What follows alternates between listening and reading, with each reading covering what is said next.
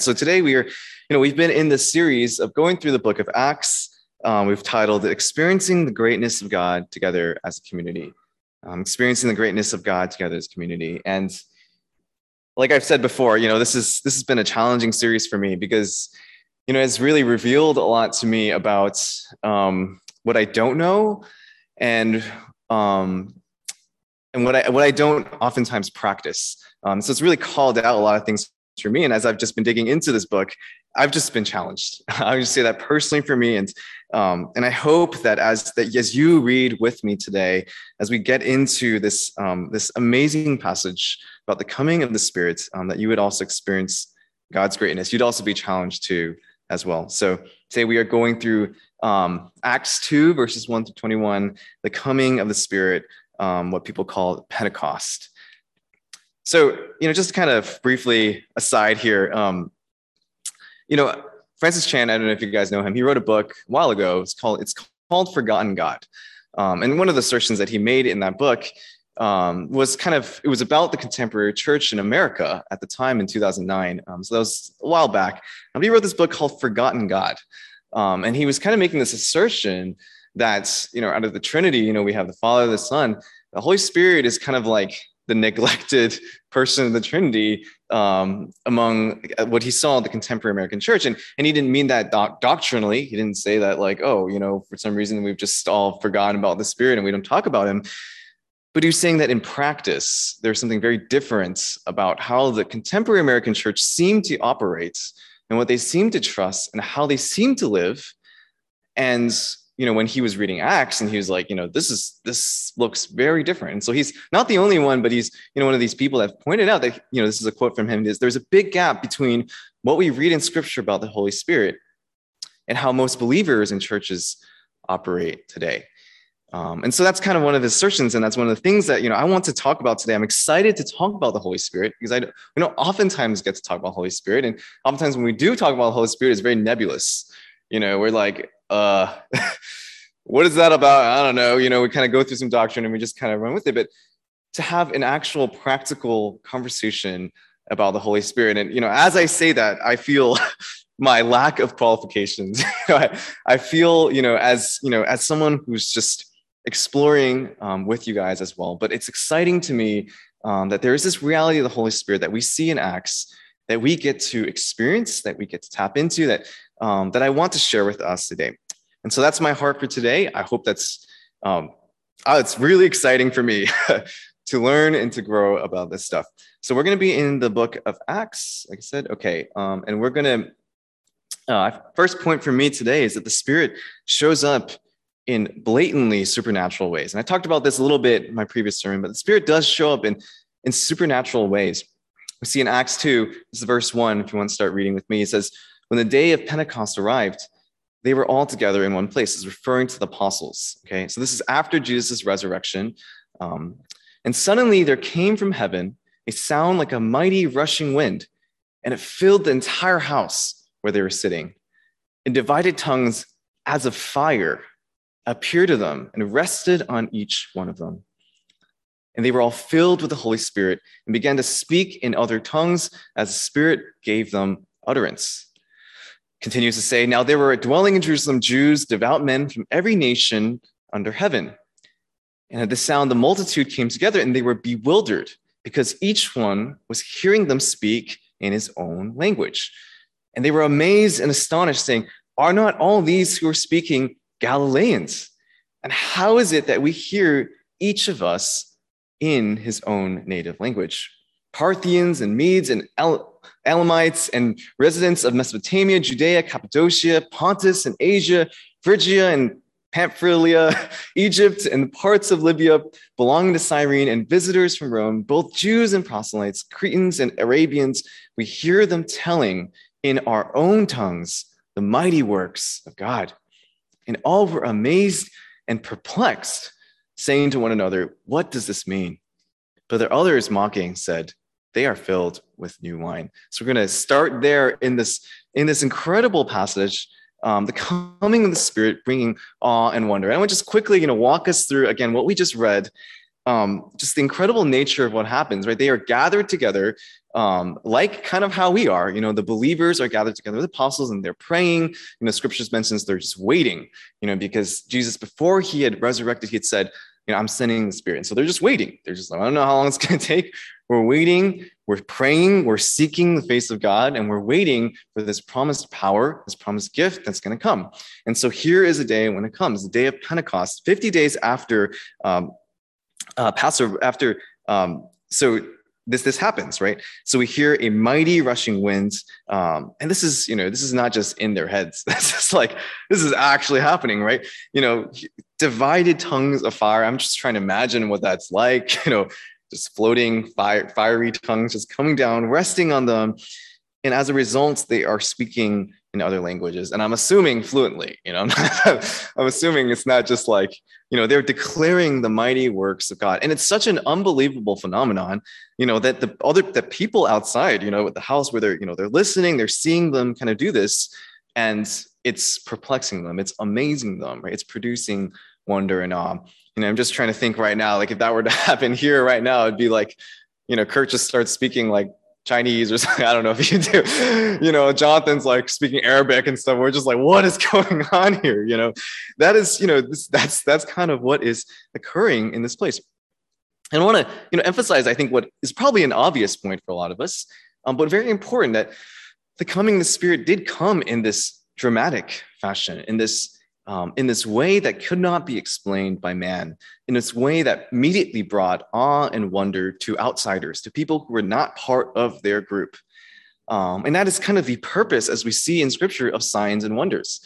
There's a purpose for that when Jesus, when he's healing and he's doing these things, and afterwards we see the apostles doing these things. There's a purpose to it, right? The purpose is that, for outsiders, there is this need to authenticate message of God, right? There's a need to be like, okay, well, Jesus is Son of God. Well, says who? How do you know? Well, here are the miracles that your eyes cannot even, that your eyes are seeing for your very selves. You're seeing, you're testifying, and you can't argue against that, right? You can't argue against someone being healed. You can't argue against someone who raised them. You can't argue against someone who clearly is an uneducated Galilean fisherman speaking some language that he could possibly not know. Right. And that's the purpose of the miracle, that God is working in a way to authenticate, to bring about to outsiders this confirmation that this really is from God. And I think a lot of times, when we read about these things in Scripture, we're like, well, that happened in the past. And for whatever reason, we don't know why it doesn't happen today. But and then sometimes people argue, it's like, oh, we don't really need that today. And I don't know God's plan and God's will of why he pours out or why he doesn't.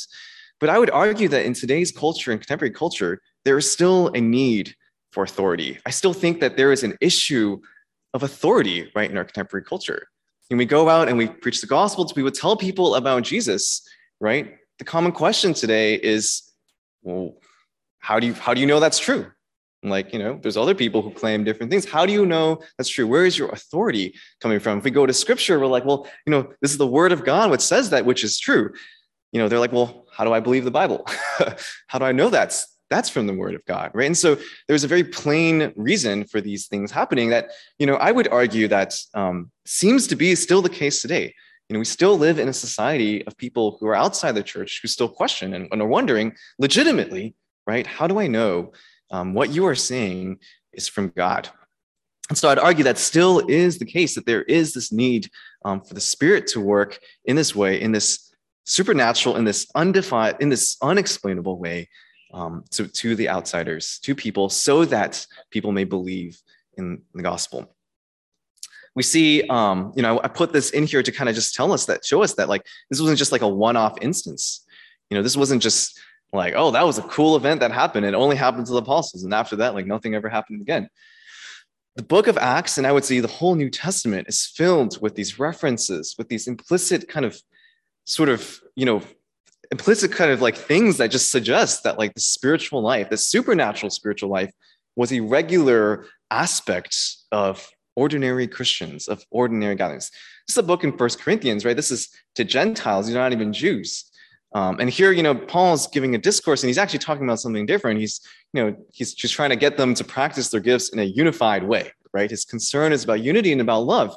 So there's context of that. But look at, how he just casually is talking about these things. He's assuming that these things are occurring, and they are occurring. And that's why he's talking about it. He says, to each is given the manifestation of the Spirit for the common good. He's like, yeah, so some of you guys, have the utterance of wisdom, some of you have the utterance of knowledge, another faith, another gifts of healing, another the working of miracles. Again, he's not even, it's an argument can be made. He's not even saying only the apostles have that. He's just, to another, just any, somebody in your body, to another prophecy, to another the ability to distinguish between spirits, to another various kinds of tongues, to another the interpretation of tongues.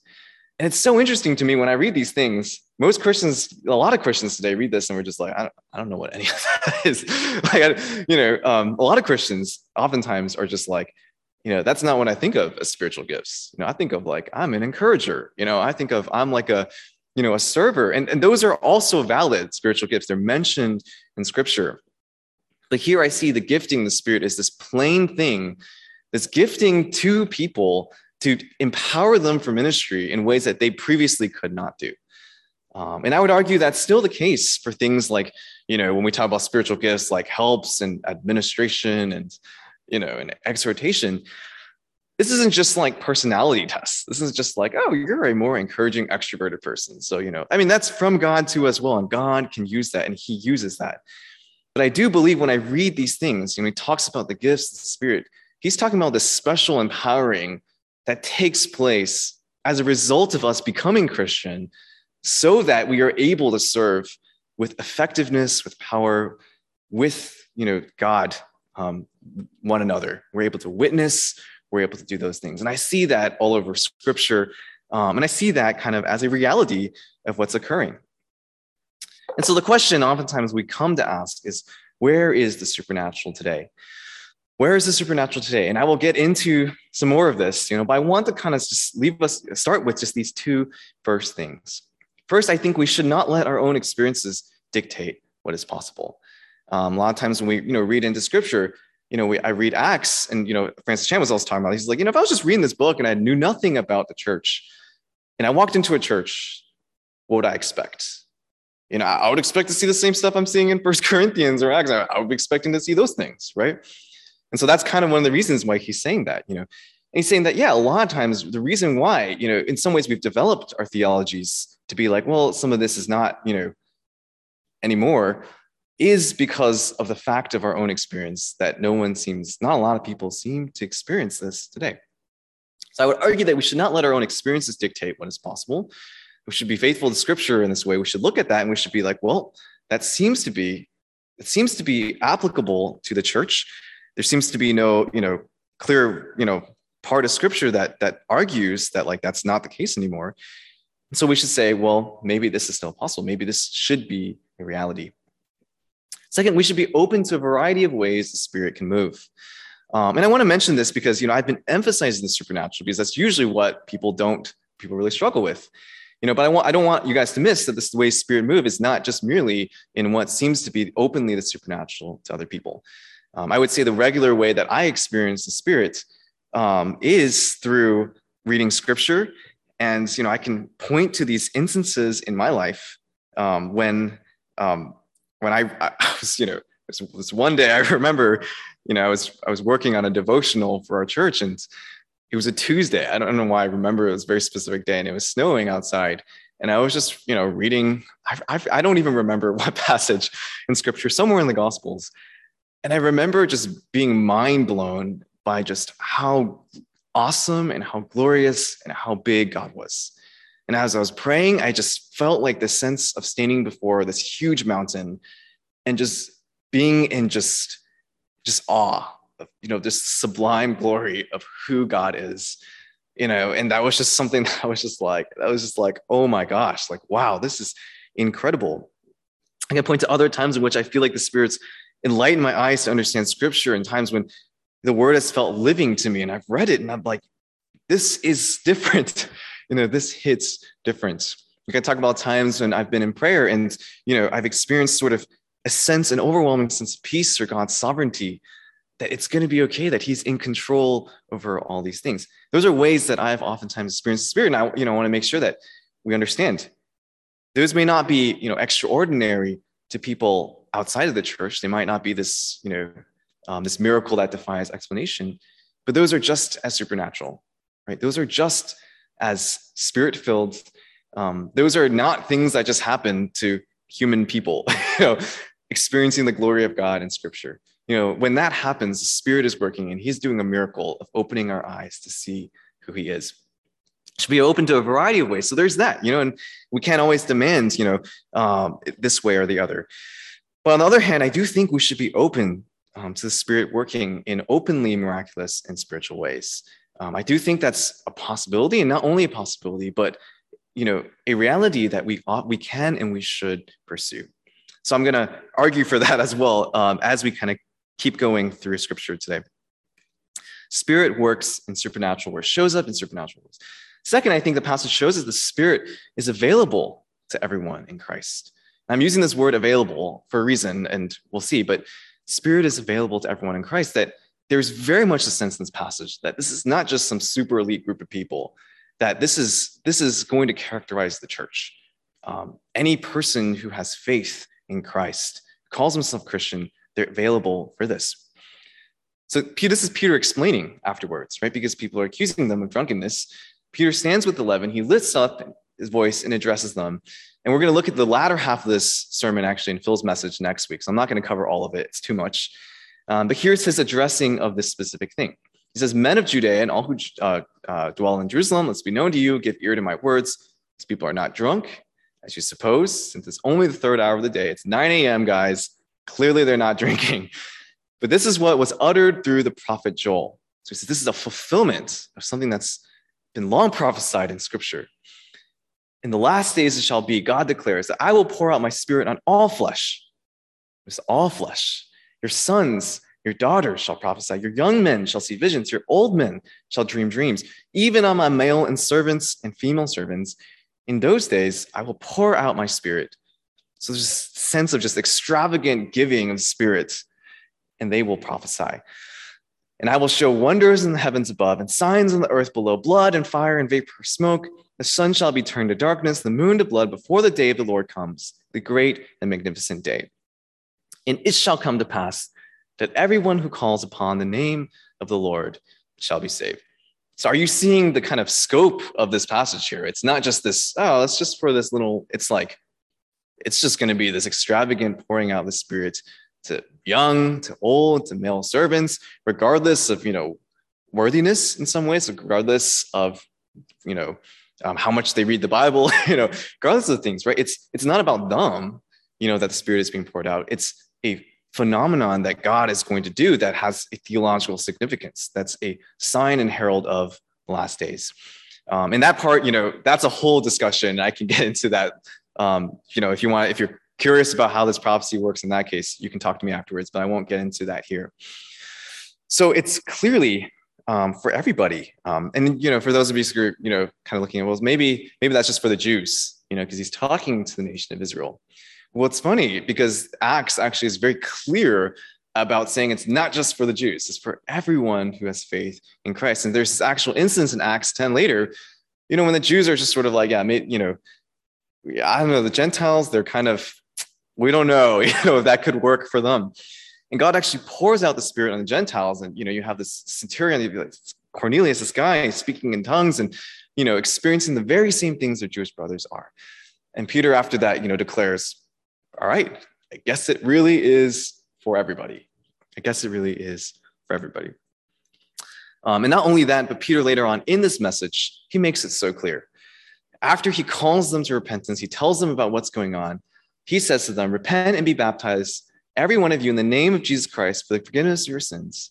Right? This is your response to what you're seeing. You're seeing the glory of God before your eyes. So this is what you're to do. Repent, right? Turn from your sins. Be baptized, like we're doing today, right? In the forgiveness of your sins, and you will receive the gift of the Holy Spirit. And the idea here is plain. What you're seeing here, you get to be a part of that. No matter who you are. For the promise was for you and for your children and for all who are far off, everyone whom the Lord our God calls to himself. I hope that makes it really plain and clear what is going on in the Scripture. Now, I want to clear up some things, because as we talk about the Spirit, there inevitably is some confusion.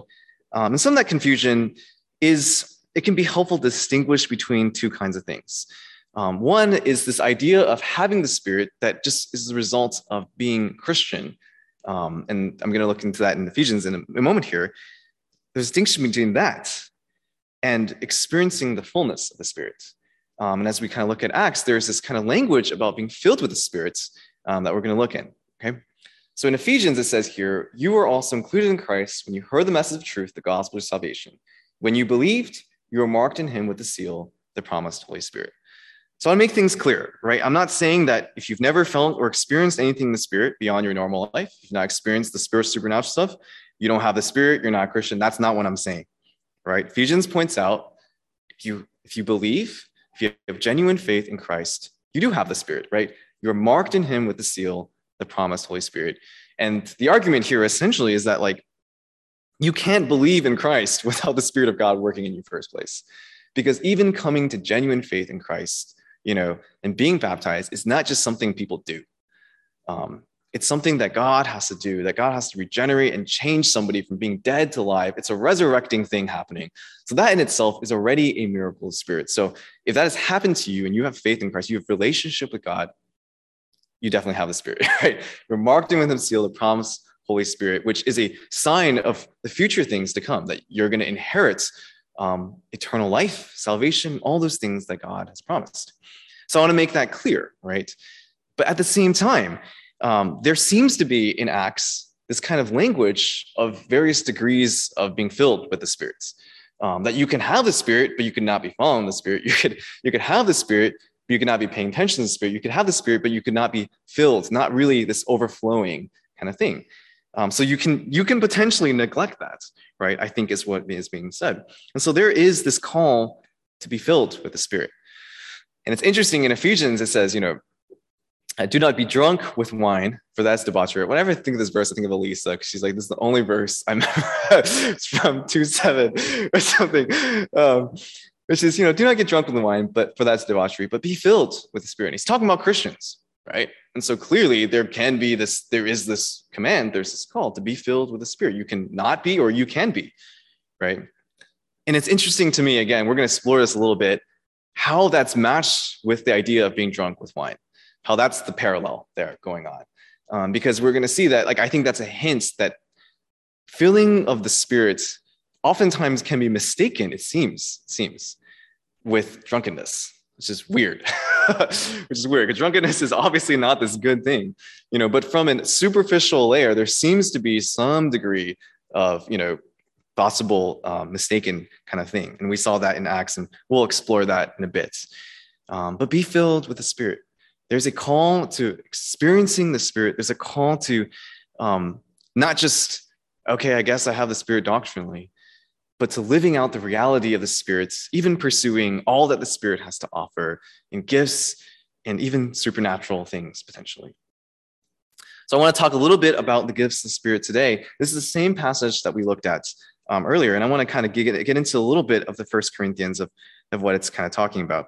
But it's kind of what I said earlier, that there is a sense in which the Spirit is, to have the Spirit means that there is this empowering to witness and to serve. And that's what's kind of being talked about in this passage today. In verse 28, later in that chapter, here's where he mentions the other stuff, helping, administrating various kinds of tongues. And here it makes clear, not all are apostles, not all are prophets, not all work miracles, not all speak in tongues, right? So there is a variety of how it's gifted. But the fact that there is a gifting, right? And so if you are a member of the body of Christ, you're going to have some kind of gift from the Spirit, some kind of empowering to do something for the body of Christ. And then there's this interesting phrase at the end, but earnestly desire the higher gifts. It's interesting because, Paul spends this whole time saying, yeah, not everyone does all these things. They all have value. It's all good, but earnestly desire the higher gifts. And it's clear from the context here, the higher gifts he's talking about, because he has an order here. First apostles, second prophets, third teachers, then miracles, then gifts of healing, then that he's talking about, what he would consider these higher gifts. He clarifies this later in chapter 14. There's this whole famous chapter about love that spiritual gifts is not just about boasting yourself up, but about love. And he says, pursue love. And again, he says, earnestly desire the spiritual gifts, especially that you may prophesy. And Richard and I, when we used to read this text, we'd always just look at it and we'd just be like, is he for real?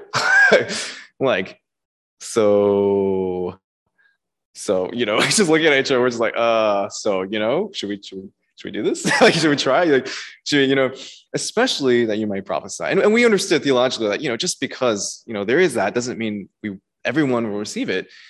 But there seems to be more than just like hey, that's a good thing that exists somewhere out in the world, but pursue it, right? Pursue it and do it. And Paul has a whole explanation for why prophecy is good, because he's like, there is a power in prophecy that can speak to people, that can encourage people in just incredibly edifying ways.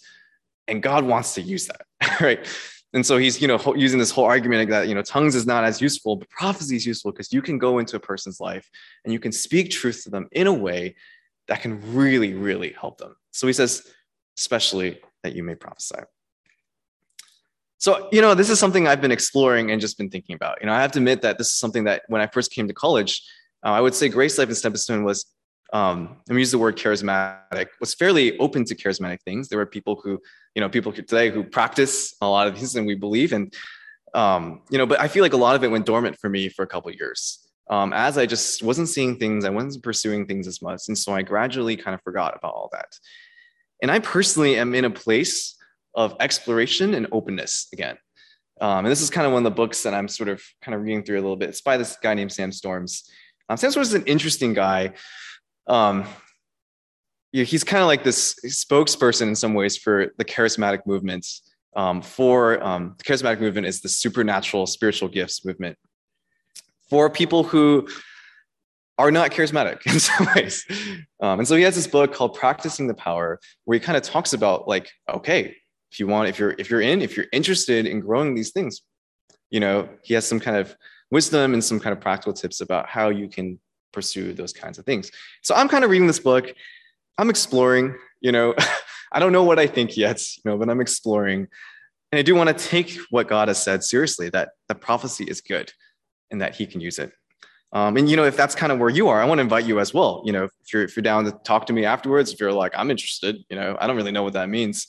I'm interested. We could talk more. We could read. We can learn, explore these things more. Finally, the last point I want to make today is that the Spirit's work is often met with opposition. The Spirit's work is often met with opposition. So this is back again in our main text, Acts today, and it says, all were amazed and perplexed, saying to one another, what does this mean? But others mocking said, they are filled with new wine. And I talked about this. It's very interesting to me that there is this connection that that's what it appeared to them, was this kind of it was weird. I don't know how else to kind of put it. It was weird. And I think there is a sense in which spiritual activity, supernatural spiritual activity, tends to be polarizing. It tends to immediately divide people into this camp of either I believe or this is some crazy stuff. This is y'all are crazy. This happened to Jesus himself, right? And Jesus regularly, we see him doing signs and wonders. And eventually the Pharisees, how do they respond, right? Then a demon-oppressed man who was blind and mute was brought to him. This is Jesus. Jesus healed him so that the man spoke and saw. And all the people were amazed and said, can this be the son of David? When the Pharisees heard it, they said, it's only by Beelzebub, the prince of demons, that this man casts out demons. So the Pharisees are looking at Jesus, casting out a demon, doing this supernatural work, and they're going, nah, that's Satan, or that's Beelzebub. That's demonic activity happening. That's crazy to me, right? And that speaks about their spiritual blindness, about how they're just completely unable to sense what is going on. Spiritual activity tends to be polarizing, and even Jesus himself was accused of being demonic. There are more instances, and this is one thing I was learning the other day. Jonathan Edwards is this famous revivalist kind of pastor in the 1700s during America's, in the early colonial period of America. And, he's famous for being connected to this thing called the First Great Awakening. And so there's this massive revival that's spread across New England in the 1700s called the First Great Awakening, where people it's just this crazy event where tons and tons of people are suddenly pursuing and interested in Christ and holiness, and they're growing, and all these things are happening. And so Jonathan Edwards is reporting some of these things he's seeing in his congregation. He's saying, some of these things he's reporting are holy laughter, shaking, fainting, falling to the ground, trembling, and visions. The thing you have to understand about Jonathan Edwards is this guy is, you have to understand about him, there's no fog machine with him, right? There's no like, huge spirit, huge musical band. There's no any of these things, right? This guy was an intensely intellectual theologian who would do 10-hour kind of deep dives into, the Bible. And, he would come out with this riches, for the sermon. He would write out a manuscript and he would read the manuscript word for word as he was preaching. Okay, so can you imagine that? If someone just came up here and just, okay, blah, blah, blah, blah. He's reading word for word. He's not known to be a dramatic speaker. He doesn't yell. He doesn't do any of those things. The 1700s colonial, they got no fog machine. They got no music band. They got none of that stuff, right? He's just talking, and he's not even encouraging these things. He's not like, oh, if you feel these things, go ahead and do them. He's not doing those things. He's just talking, and he's talking about the glory of God, and he's giving them a picture of who Jesus is and who the Lord is and all these things. And as it's happening, this is happening to them. And it was such a divisive thing at that time that, the church actually divided into two camps, people who supported the revival and people who thought, of course, it was demonic. This is kind of a regular kind of thing that is occurring. People who thought it was excess, it was not right. And Jonathan Edwards is kind of caught in the middle because he's not given to these kinds of things. He's not like some kind of person who likes to do those things. And so he actually ends up writing this book called The Religious Affections. And he basically, in that book, he kind of defends a lot of the things that are going on. He's like, you know what? Like, this stuff could be legit. This stuff really could be legit. And he kind of goes into like a whole separate kind of thing. He wants to explain, like, how do you know if something's from the Spirit or it's from themselves, if they're manufacturing it, or if it's from, the enemy, which are all possibilities. And Edwards ultimately comes down to this conclusion in this book. He says, holy laughter, shaking, fainting, falling to the ground, all these things, they're not indicative of anything. That could be from the enemy, or that could be from God. But he's saying, ultimately you have to go back to the roots. You have to go back to the root of what's causing these things, because people experience crazy things for all kinds of reasons, But he's saying if the root is that they are experiencing and appreciating the beauty and the glory of God, scriptural truth is opening their eyes to it, and this is the response to that, then we can, we can think that this is from the Lord. No matter how crazy or dramatic it looks. And so he's basically saying, don't judge the book by the cover, right? Like go in and look about investigate about what's actually going on. So an incident that happened with Edwards in the First Great Awakening. And I have to say, like, this was my experience when I first came to college. Had a couple friends, we're pursuing the Lord together. It's all good. And then I remember one time, I learned that some of my friends were talking about seeing like what they called, angels and demonic activity.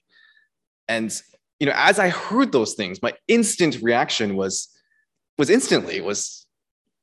y'all are crazy. like what, is that real? Like I thought I trusted you. Yeah, I thought you were sane. And now you're telling me you saw a demon in your room last night. Like, what is that about? You know what I mean? It was interesting how polarizing it was to me immediately. Instantly, it challenged me to be like, I either believe my friends, I believe it's true, and obviously I should investigate and do all those things, or I can just be like, I don't think these guys are sane. I should hang out with them anymore. It's not happened to me just one person. It's happened to me multiple people, like, across different generations, people who do not know, just random people I met up with sometime, and they, can I confide in with you something? This is something that does happen to me sometimes, and I do see this. And I can't confirm or deny because it's not my testimony, But I look at that and I realized, yeah, it was polarizing for me in the beginning. But that's kind of a reality of what happens when we think about the actual work of supernatural in our midst. There's this famous book that came out, and there's this famous controversy that happened actually during my college years. It's called The Strange Fire. And this is from John MacArthur. And please hear that I'm not in any way, this is not me, bashing any of this stuff. I do think that there was valid work in this, in the sense that, so what was happening was John MacArthur, who some of you guys know is a pastor on the West Coast, and he wrote this book called Strange Fire, calling out, basically saying the charismatic movement, the movement of the spiritual things that was going on in the United States, that people were claiming to see, claiming to experience all those things I just talked about. He's saying that's actually demonic. That's actually not from God. And he based that evidence based off of the abuses of a lot of these charismatic leaders, which were absolutely true. And he called out a lot of problems in the charismatic movement that are absolutely true. Some of these problems are prosperity gospel influence. A lot of these guys were very connected to the prosperity gospel, faith healers who were preying on the poor, who were using, whatever they were doing, as a way to defraud poor people of their money. And this was documented. Questionable theological beliefs. And so these were all very valid things that ought to be called out. But, the problem was that he did end up addressing and saying, everything, all of it, all of what's occurring in the US, all around the world, people claim these things. People claim prophets in tongues. It's not from the Lord because we know that these things have ceased. And so he's represented this position called cessationism. And I just want to say this a little bit, right? That there is value in discernment. There's value in investigating. There's not blind faith that we should go into, that anyone walks into our room and says, I'm a prophet. We're going to be like, cool, all right. We believe everything you say. There's a testing that is necessary. But we also need to be careful that we don't hastily just label the other side and to go on the other side and to call things that are demonic that may indeed actually from God. Paul says this in 1 Thessalonians. He says, do not despise prophecies, but test everything. Hold fast to what is good. And I think maybe the consequence of this was Thessalonians were getting tired of these false prophets coming in and asking for money and, saying all kinds of stuff that weren't true. And so maybe there was this sense of despising where they're just, all these people are just full of crap. It's not true. It's not real. And he goes on, he says, still don't despise it. Don't despise it because, test everything, hold fast to what is good because there is good. There is good. And there is genuine movement of God in this. So I want to end with this for us today. And if you have any questions about any of these things I've said today, I couldn't cover everything, obviously. This is a big topic. Please talk to me if you have any concerns, any of these things. I understand it as a controversial topic, but I want to end with these things that I believe that I can say for us. I think we ought to seek to be filled with the Spirit. So the first one I would encourage us to do is, I do think based off that 1 Corinthians passage, and based off of how the Spirit came to the apostles in Pentecost, that we can and we should ask for the miraculous spiritual gifts. We should be open to it. We should be pursuing it. We should not lack the faith. And if God does not give, that's up to him, right? But we should not close the door on him and say, Lord, I don't need that. I don't need that. I'm good. When God says, ask and you shall receive, how much more do I want to give the Holy Spirit to those who ask, especially these things that will benefit your brothers and sisters, that potentially could bring other people who do not know Christ to know Christ. Why would you not, make use of what God can and give you? Second, I think we should seek the presence of power of God in our daily lives in prayer and worship, regardless of the miraculous things. We should be seeking the Spirit. We should be saying, as we just sang earlier, Spirit come, Jesus come into our church, into our lives with presence and power, blow our minds about you in Scripture, light our hearts on fire with love, empower us beyond ourselves, beyond what we possibly could live. This is, I would say, just a straightforward, exhortation that I would think everybody should be seeking as Christian. Seeking more, we want more, Lord. We know there is more. Give us more, God, because you said that, right? And finally, I think we should pursue with caution the wisdom of others. That we can, and if you're interested, we can't read these books, and there is a whole charismatic movement out there. There's a whole literature, there's a whole movement of people who claim to practice a lot of these things, and some of it I think is valid, and some of it probably is false. And I think there is goodness, I think, in pursuing with caution people who do walk these things. I say I'm not an authority or expert on these things, but I know people who live out these things. And I think there is an aspect of being like, hey, can you show me what that's like? Can you just show me, what do you mean when you do those things? And can you even can you even pray for me, that I could receive, or I could live in sort of what, in this sort of the spiritual life that you do. So let's pray. Heavenly Father, God, what a passage this is, Lord. And what a reality this is. God, help us to have faith, Lord, in this moment. Help us not to be afraid, God, of what you offer. God, that you don't want us to just keep going on our lives depending on ourselves, depending only on what we know and what we feel comfortable with.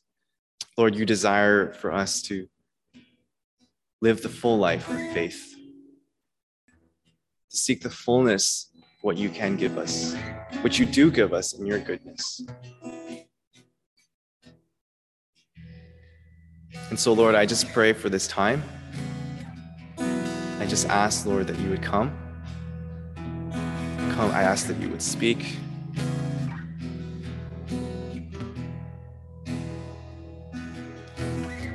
I ask that you would come and touch our hearts with your Spirit in ways that only you can, Lord.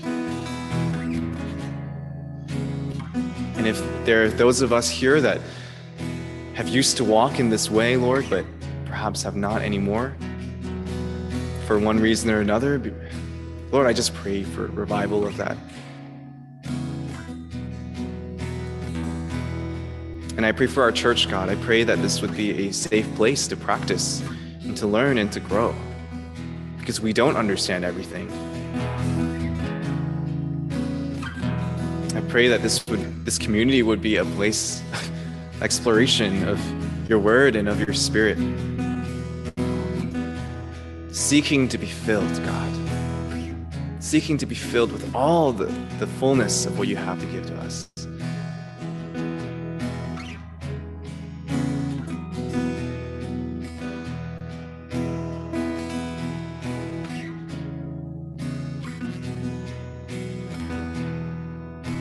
I do pray, Lord, for revival, God, in our church, in our city, in our nation,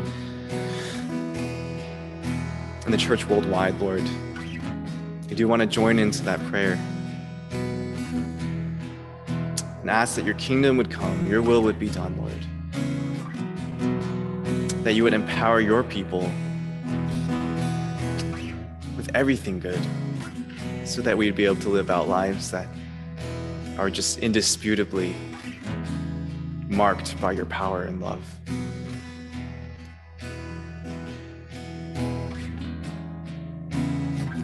So I ask that in the Holy Spirit. I ask that in Jesus' name. Amen.